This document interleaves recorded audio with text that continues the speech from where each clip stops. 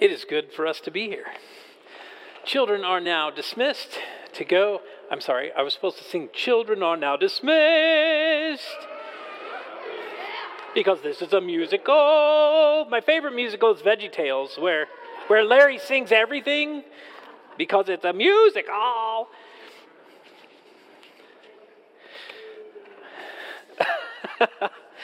I have a heckler in the back.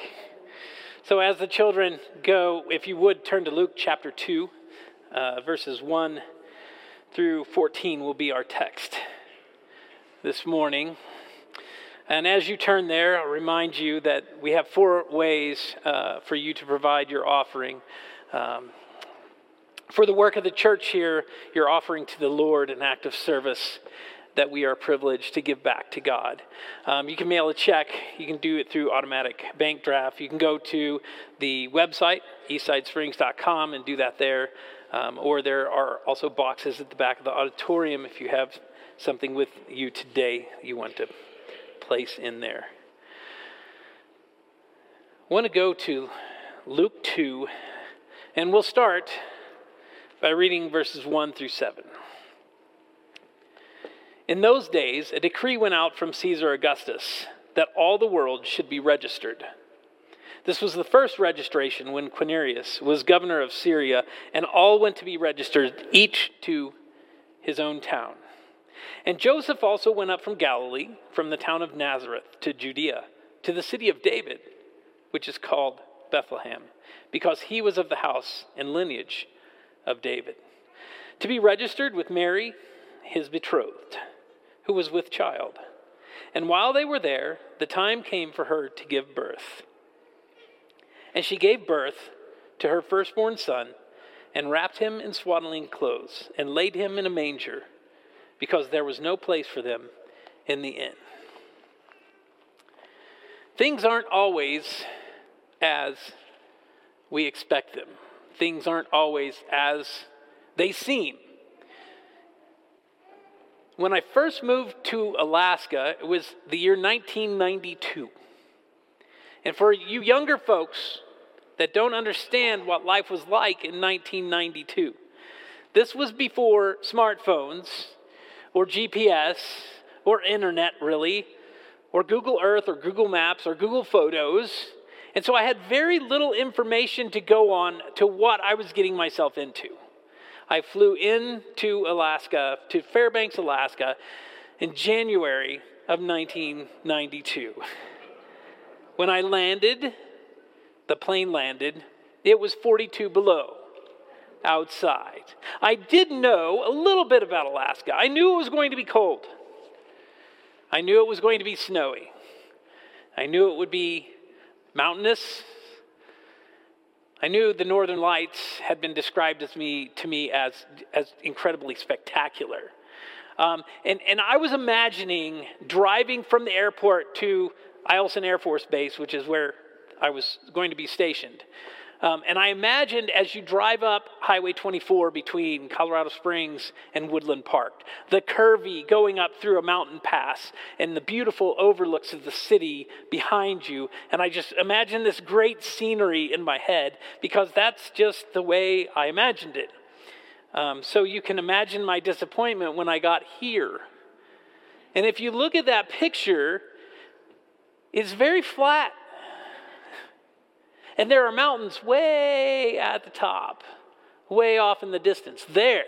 That's the view I was expecting to have in Fairbanks. But if you go back. Go back a slide. There we go. Okay. They're way off in the distance. So Fairbanks is in a mountain valley surrounded by mountains, but really the mountains closest to Fairbanks are really just foothills. And you have to actually go up in the foothills to see the next view. If you notice, that's an elevated view in that last picture.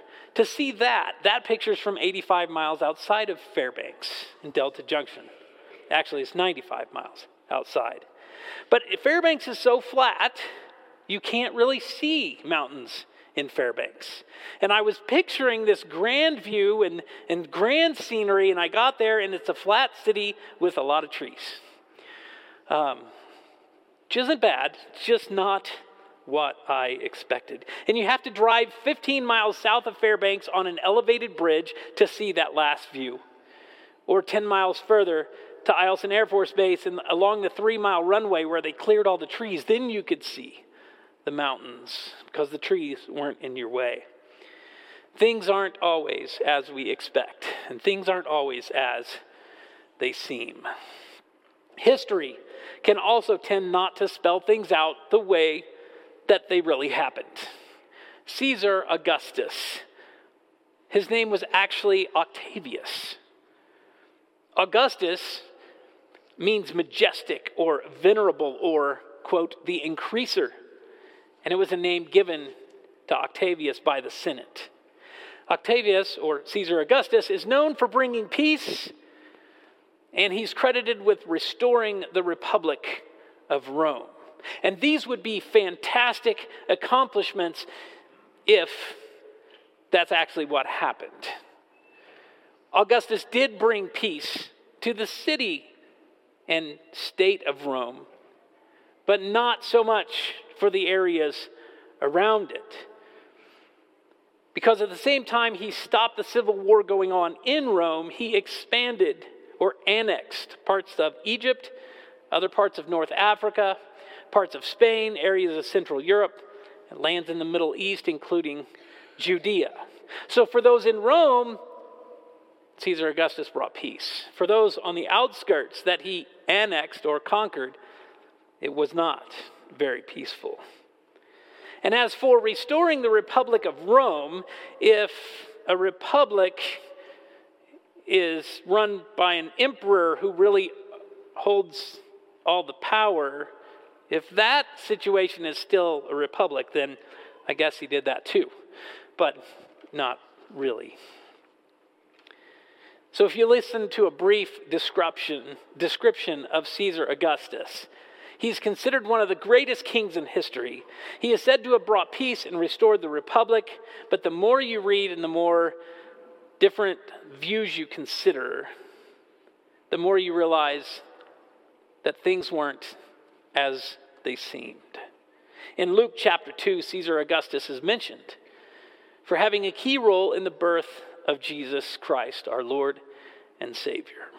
He decrees that all people should be registered, and they were to go to their hometowns.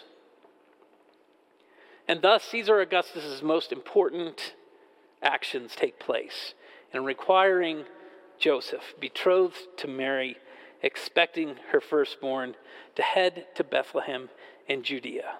Now, God knew long before this that Jesus would be born in Bethlehem.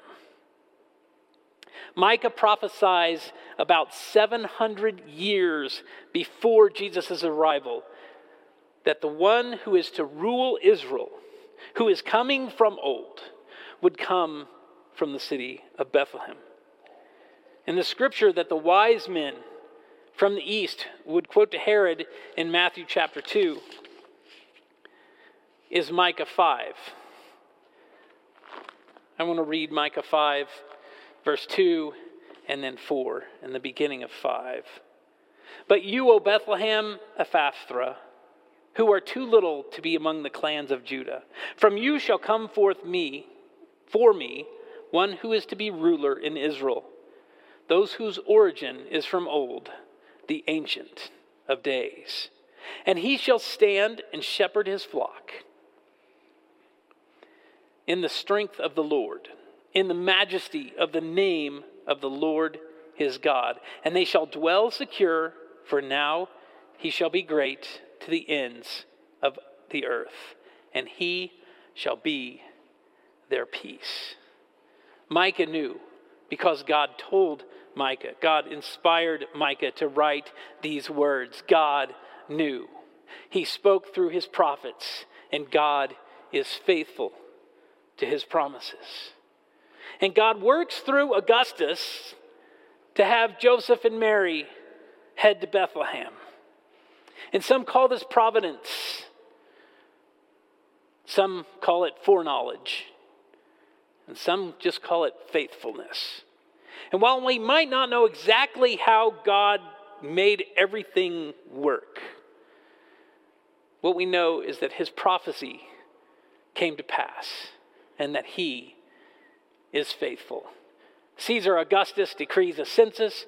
Joseph and Mary head to the city of David, Bethlehem, and there, in humble circumstances, baby Jesus is born into humanity. God's prophecy fulfilled, but even more so, God came to us. God comes to mankind. Emmanuel, God with us. And because there was no proper sleeping quarters, the King of Kings is wrapped in swaddling clothes and placed in a manger. Not how anyone expected the Savior of the world to come to us. And in the same region, shepherds were tending their flocks by night. And lo, the angel of the Lord came upon them, and the glory of the Lord shone round about them, and they were sore afraid. I wanted to bring in a guest speaker to read this next section of Scripture. He couldn't be here this morning, so I asked him to do a video. So can we play that? And there were in the same country shepherds, abiding in the field, keeping watch over their flock by night. And lo, the angel of the Lord came upon them. And the glory of the Lord shone round about them. And they were sore afraid. And the angel said unto them, Fear not. For behold, I bring you tidings of great joy, which shall be to all people. For unto you is born this day in the city of David a Savior, which is Christ the Lord. And this shall be a sign unto you. Ye shall find the babe wrapped in swaddling clothes, lying in a manger. And suddenly there was with the angel a multitude of the heavenly host praising God, and saying, Glory to God in the highest, and on earth peace, goodwill toward men.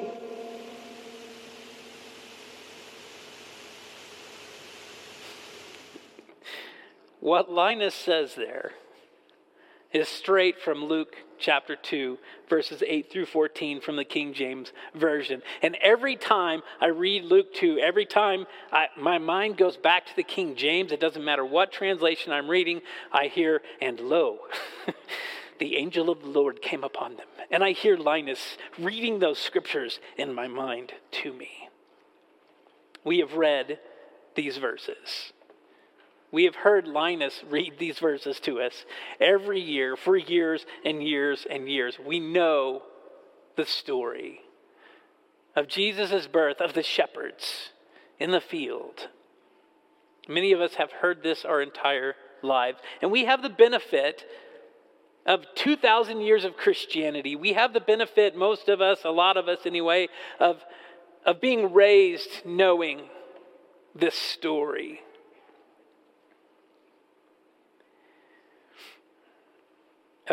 Of hearing the angels tell the shepherds. Yet had we been there on that day, if we had been raised in Judaism, if we were in their day and their time, in their place, with their understandings of the Old Testament, we would have thought something incredibly different. You see, the Jews studied the scriptures and they knew the prophecies. And when the angel speaks to the shepherds of the baby born in Bethlehem, he gives him 3 titles: Savior, Christ, and Lord. And these aren't new titles. They were used in Scripture. And the 3 titles were accurate, but they might have painted the wrong picture if you were expecting something else, especially if you were a studied Jew. Things would not play out as they imagined. The Savior, let's look at that title given to Jesus. The Savior is simply one to save. That seems like a no-brainer, right? It's pretty straightforward and easily understood. A Savior saves. Except the Jews of that day would have thought, we need someone to save us from the oppression of the Roman government. They were the chosen people of God. The thought of being saved spiritually to them never really occurred to them because it already happened. We are the people of God. We're the chosen people, the chosen race. We follow the law. We don't need a Savior spiritually. We need a Savior from Rome. Christ. Christ is the Greek word for Messiah, which is a Hebrew word. Both of them mean the anointed. To be anointed means to be recognized and consecrated in some special capacity, usually as king and usually as an agent of God. The title was often applied to the one who would deliver Israel. So to announce that the Christ or Messiah was born would also be to announce that Israel's deliverance is at hand. And such deliverance was normally understood in a military sense. And usually the Messiah was viewed as conquering Israel's enemies and exalting Israel to a nation of prominence once again and forever, reigning on David's throne. Christ, Messiah, the anointed king to deliver his people, the people of God. And Lord. Lord means ruler or governor. It could be applied to people or to God. Sarah called Abraham Lord. Many Jews thought the word Jehovah was too sacred to say. And so they would use Lord for the name of God. And yet they also used it for those who ruled or governed over them. And it would be applied to Jesus. In Acts chapter 2, verse 34, Peter quotes David. Follow me here. Acts chapter 2, Peter quotes David talking about the resurrection of Christ from Psalms 110. And he says, "The Lord said to my Lord, sit at my right hand until I make your enemies your footstool." Lord, governor. Isaiah chapter 9, verse 6, a very familiar passage. "For unto us a child is born, to us a son is given, and the government shall be upon his shoulders. And his name shall be called Wonderful, Counselor, Mighty God, Everlasting Father, Prince of Peace. And of the increase of his government and peace there shall be no end.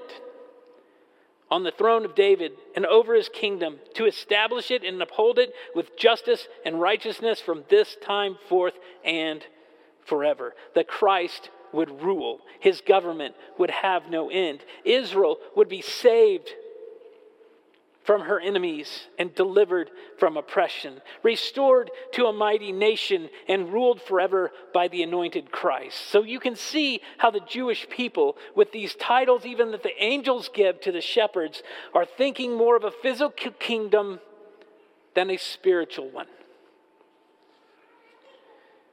Jesus would not be what they expected the Messiah to be. Jesus came to establish a spiritual kingdom for all people. And many of the Jews who were there at that time wouldn't understand. And even some who were on the verge of believing when Jesus dies on a cross, it just served to confuse them more. We thought you were going to be the king to restore Israel. Even the apostles in Acts chapter 1, before the ascension of Jesus, asked Jesus, "Is it now you're going to restore the kingdom?"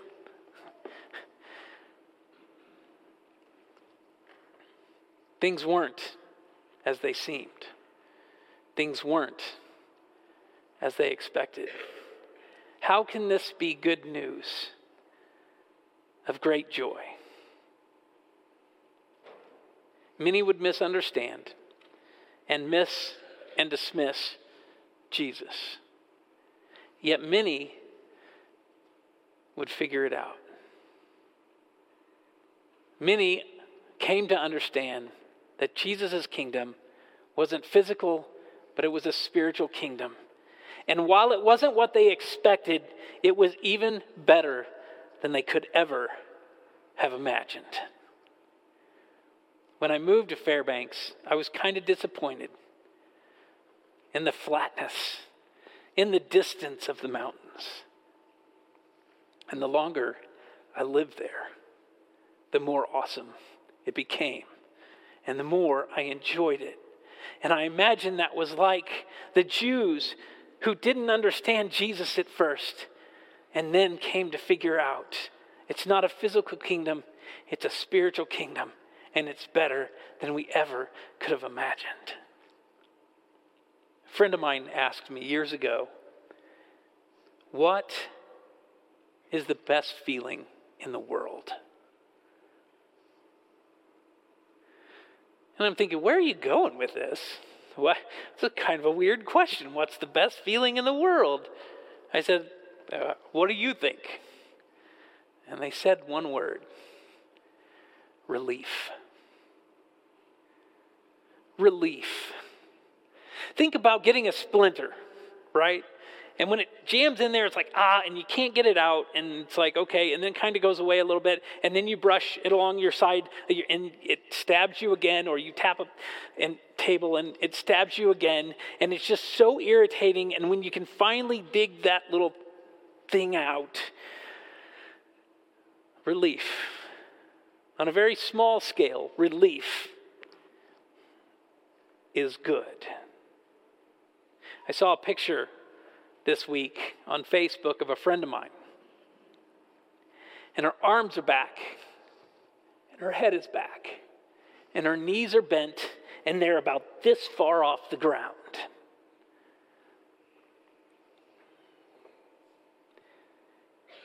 She had gone to the doctor.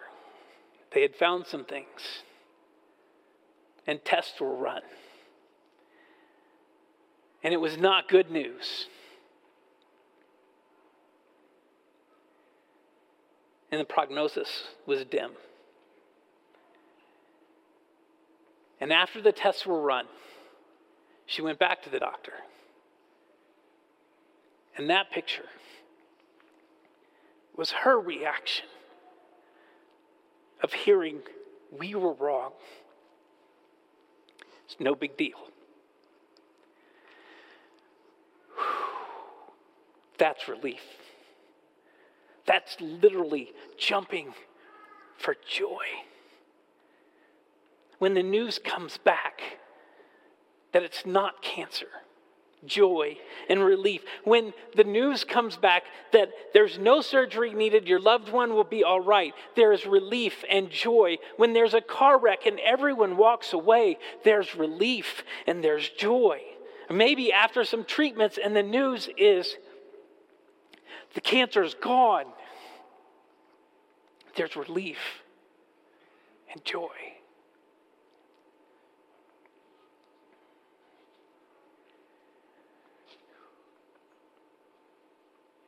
And every time I get a text from my dad saying,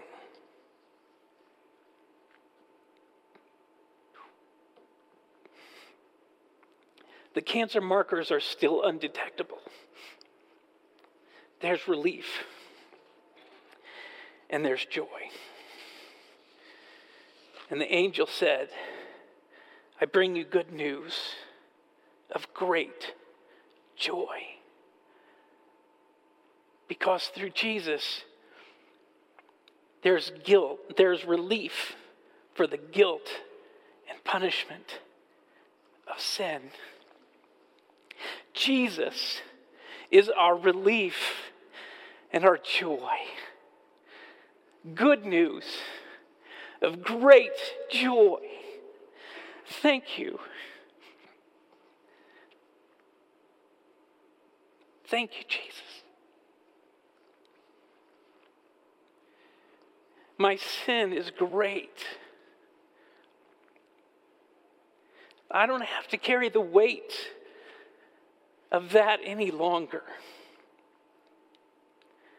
I don't have to wonder if I'm loved, if I have a purpose, if I belong, if I can be forgiven, if I am saved, Jesus brings me relief and joy.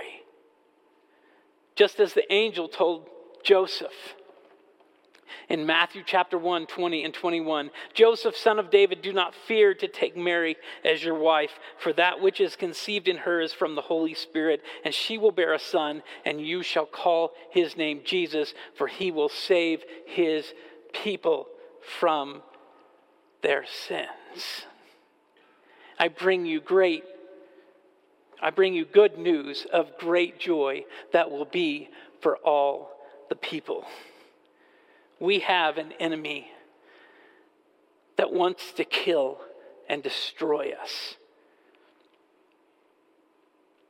But we have a Savior who is Christ the Lord. Jesus, who will save us from our sins. That is good news. And if you haven't accepted the good news of Christ, find someone today and talk to them, and let us help you understand how to go about that. This is better than we ever could have hoped for. Jesus is the good news of great joy. We're going to pray. The praise team is going to sing. And I want to encourage you to find somebody and rejoice with them. Find someone and express the joy of being relieved from your sin through Jesus Christ.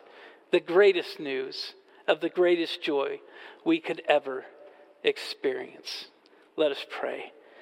Lord God, I'm so thankful for Jesus, your Son. He wasn't what we expected. He was so much more. And the weight of our sin is great, but you are greater. Thank you for relief. Thank you for joy. Thank you for being more than we ever could have imagined. We'll continue our prayer as we sing. Hey, I'm Eddie White, the Senior Minister for the Eastside Church of Christ. Sure want to thank you for joining us today on our podcast. I hope today's message was indeed a blessing to you.